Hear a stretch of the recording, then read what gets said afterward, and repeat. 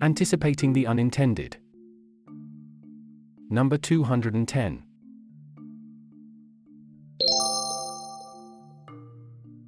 Global Policy Watch, Much Ado About De-Dollarization. Reflections on global policy issues. This week, Donald Trump urged Republican lawmakers to let the U.S. default on its debt if the Democrats don't agree on massive budget cuts. Trump likened the people running the U.S. Treasury to drunken sailors, an epithet I can get behind. Default is not something Janet Yellen, the U.S. Treasury Secretary, can even begin to imagine. As CNBC reported, Yellen chose strong words to express her views if the debt ceiling was not raised by the House. The notion of defaulting on our debt is something that would so badly undermine the US and global economy that I think it should be regarded by everyone as unthinkable, she told reporters. America should never default. When asked about steps the Biden administration could take in the wake of a default, Yellen emphasized that lawmakers must raise the debt ceiling. There is no good alternative that will save us from catastrophe. I don't want to get into ranking which bad alternative is better than others, but the only reasonable thing is to raise the debt ceiling and to avoid the dreadful consequences that will come, she told reporters, noting that defaulting on debt can be prevented. There is more than a grain of truth there in some of her apparent hyperbole.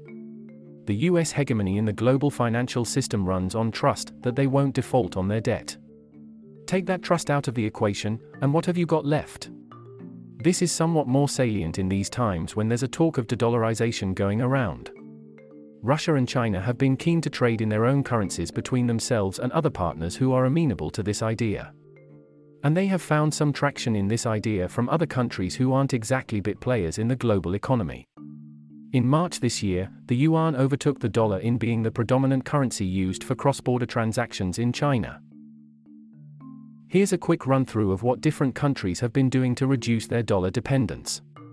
Russia and Saudi Arabia are using yuan to settle payments for gas and oil trade. Russia offloaded a lot of US dollars in its foreign reserves before the start of the war and replaced it with gold and yuan. It will possibly continue building yuan reserves in future. Brazil is already doing trade settlements in yuan and is also using the CIPS, China's response to US-dominated SWIFT, for international financial messaging services. Argentina and Thailand seem to be also doing more of their trade with China in yuan. And I'm not including the likes of Pakistan, Bangladesh and other smaller economies that have politically or economically tied themselves up with China and are following suit. And a few weeks back, the French President, Emmanuel Macron, also raised the issue of strategic autonomy of the EU after his visit to Beijing. As Politico reported, Macron also argued that Europe had increased its dependency on the US for weapons and energy and must now focus on boosting European defense industries. He also suggested Europe should reduce its dependence on the extraterritoriality of the US dollar, a key policy objective of both Moscow and Beijing. If the tensions between the two superpowers heat up, we won't have the time nor the resources to finance our strategic autonomy and we will become vassals, he said. You get the picture. This idea of de-dollarization seems to be gaining traction. How real is this possibility? There are possibly three lenses to look at this issue, and we will cover them in this edition. Why the recent hate for the dollar? A useful area to start with is to understand where this desire to find alternatives to the dollar is emerging. I mean, it is obvious why Russia and China are doing it and the way the US used its dominance over the financial system to shut out Russia. Companies were barred from trading with Russia, Russian banks couldn't access SWIFT and networks like Visa and MasterCard stopped their operations. Russia got the message, but so did other large economies that didn't think of themselves firmly in the US camp. What if questions began circulating among policymakers there? What if, in future, a somewhat unpredictable US president decides to do this to us? And once you start building these scenarios, you soon realize the extent of dependence the global financial system has on not just the dollar but, beyond it, to the infrastructure and rules of the game developed by the US corporations. There's been a measured retreat ever since. In India, a visible example of this has been the push toward rupee by the regulator and the government in lieu of Visa and MasterCard. but merely looking at the US response to Russia as the reason would be missing the longer-term trend. In his book, Bucking the Buck, Daniel McDowell shows data on the annual number of executive orders that instruct the US Treasury to enforce financial sanctions against specially designated nationals, SDNs. These were rarities in the 70s. By the early 2000s, such annual orders were in their low 20s, and in the last few years, they have reached the three-figure mark. It is clear that the US is using its enormous clout as the owner of the global reserve currency and financial infrastructure to punish those who fall out of line. This is war by other means. Interestingly, this sanctions-happy behavior in the last decade coincided with a wave of populist leaders coming into power in many countries who would not like to be seen as weak or held to ransom by the US. This has meant these states have used strategic autonomy as a plank to pursue their interests to go around the US-built system. I don't see this trend abating anytime soon. The future US administrations will continue to use financial coercion as a tool because it appears bloodless, and the larger economies will continue freeing themselves from this hegemony one system at a time. The tough and fortuitous road to becoming a reserve currency. But does that mean we will eventually end up with de-dollarization? Well, there are two things to appreciate here. How does a currency become a reserve currency? How did the dollar become one? And once it does, what keeps it there? If you go back a little over 100 years, most countries in the world pegged their currencies to gold as a means of facilitating cross-border trade and stabilizing currencies. But during World War I, it became difficult for these countries to fund their war expenses without printing paper money and devaluing their currencies. Britain continued adhering to the gold standard, but it was difficult for it to sustain its war efforts too. It had to borrow to run its expenses during and after World War I. Between the two wars, the US became a huge exporter of goods and armament to the rest of the world, and it took the payment in gold. By the time World War II was ending, the US had hoarded most of the world's gold, which made going back to the gold standard impossible because other countries just didn't have any gold.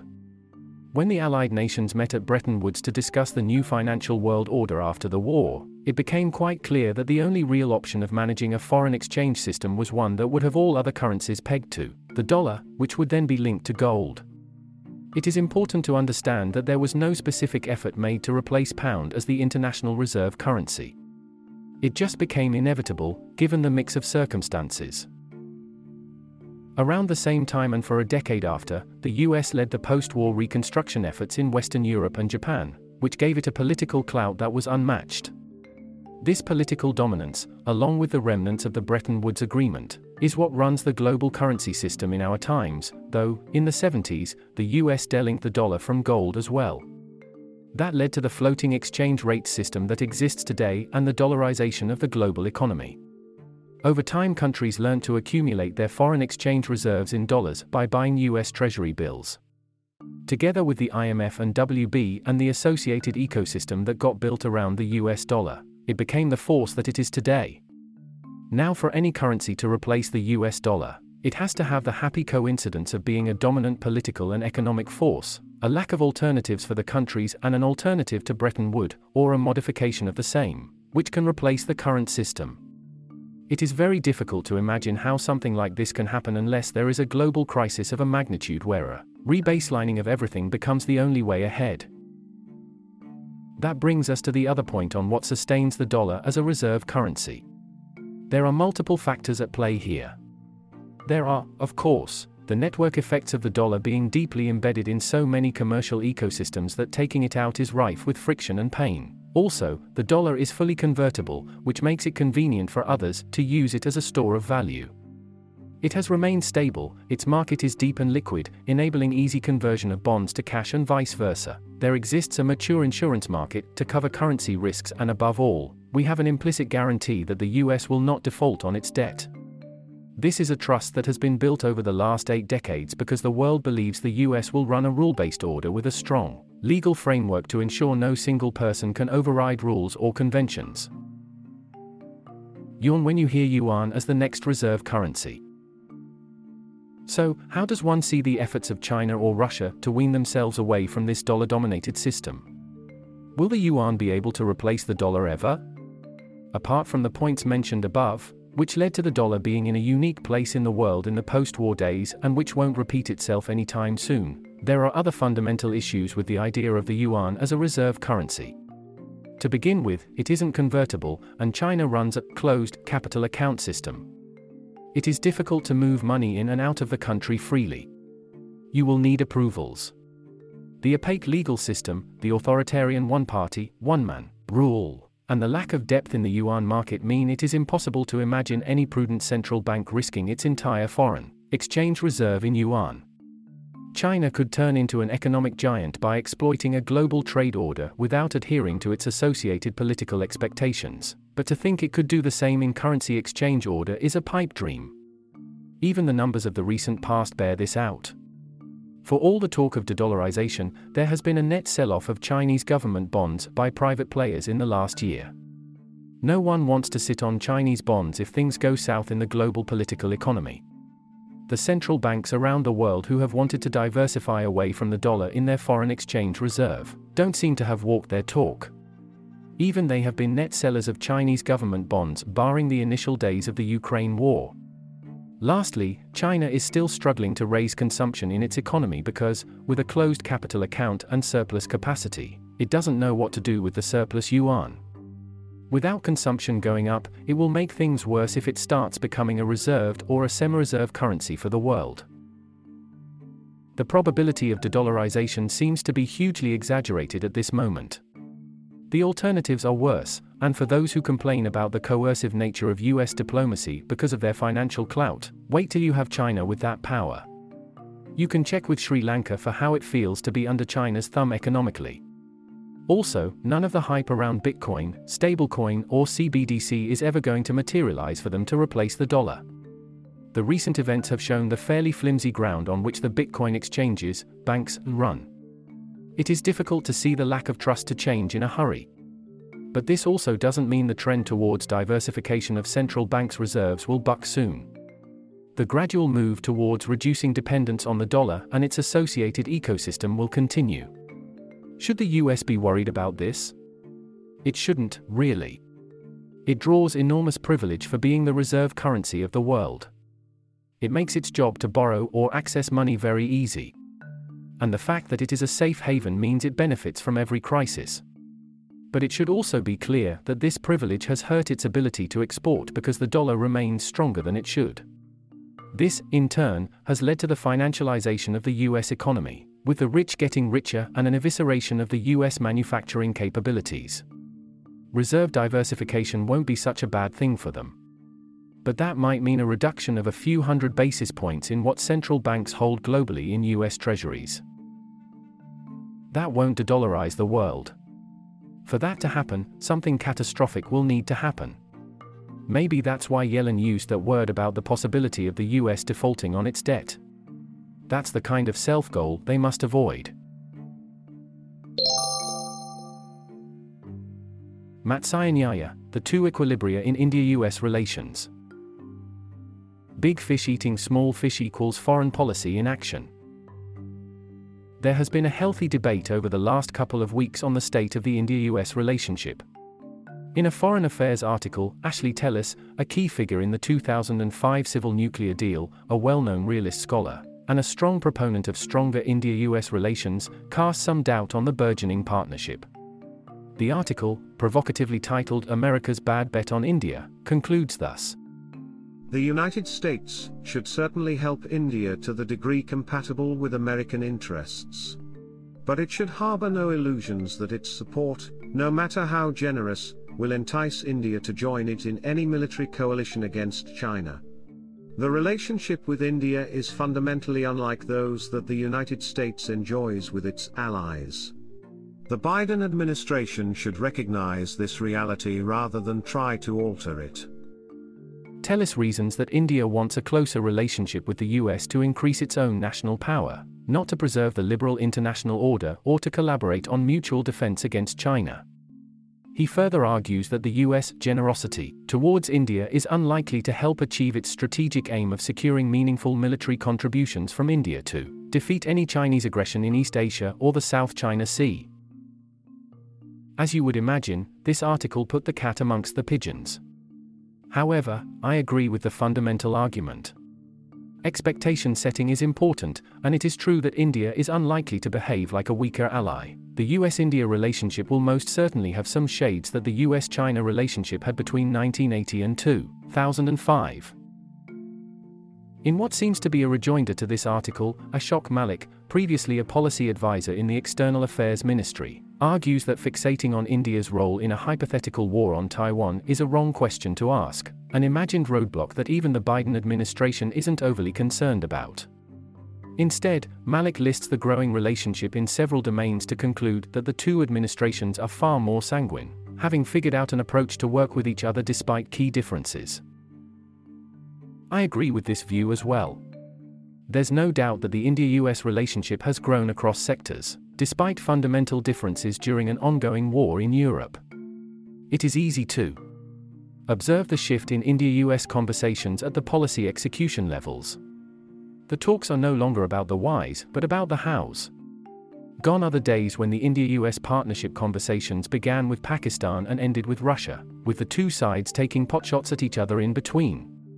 The conversations are about debating realistic projects that India and the US could accomplish together in areas such as space, biotechnology, semiconductors, and defense. How, then, can I agree with two seemingly opposing views? Because they aren't mutually exclusive. The India-US relationship is so far behind the production possibility frontier on technology, trade, and defense that there are enough low-hanging fruits to pick. And that's exactly what we are seeing now. But if the US president were to change, or if there were to be an escalation around Taiwan, the India-US relationship would likely hit a ceiling that Tellis warns about. In edition number 165, I proposed a tri-axis framework to look at the India-US relationship: state-to-state relations, state-to-people relations, and people-to-people relations. There has never been a problem on the people-to-people axis.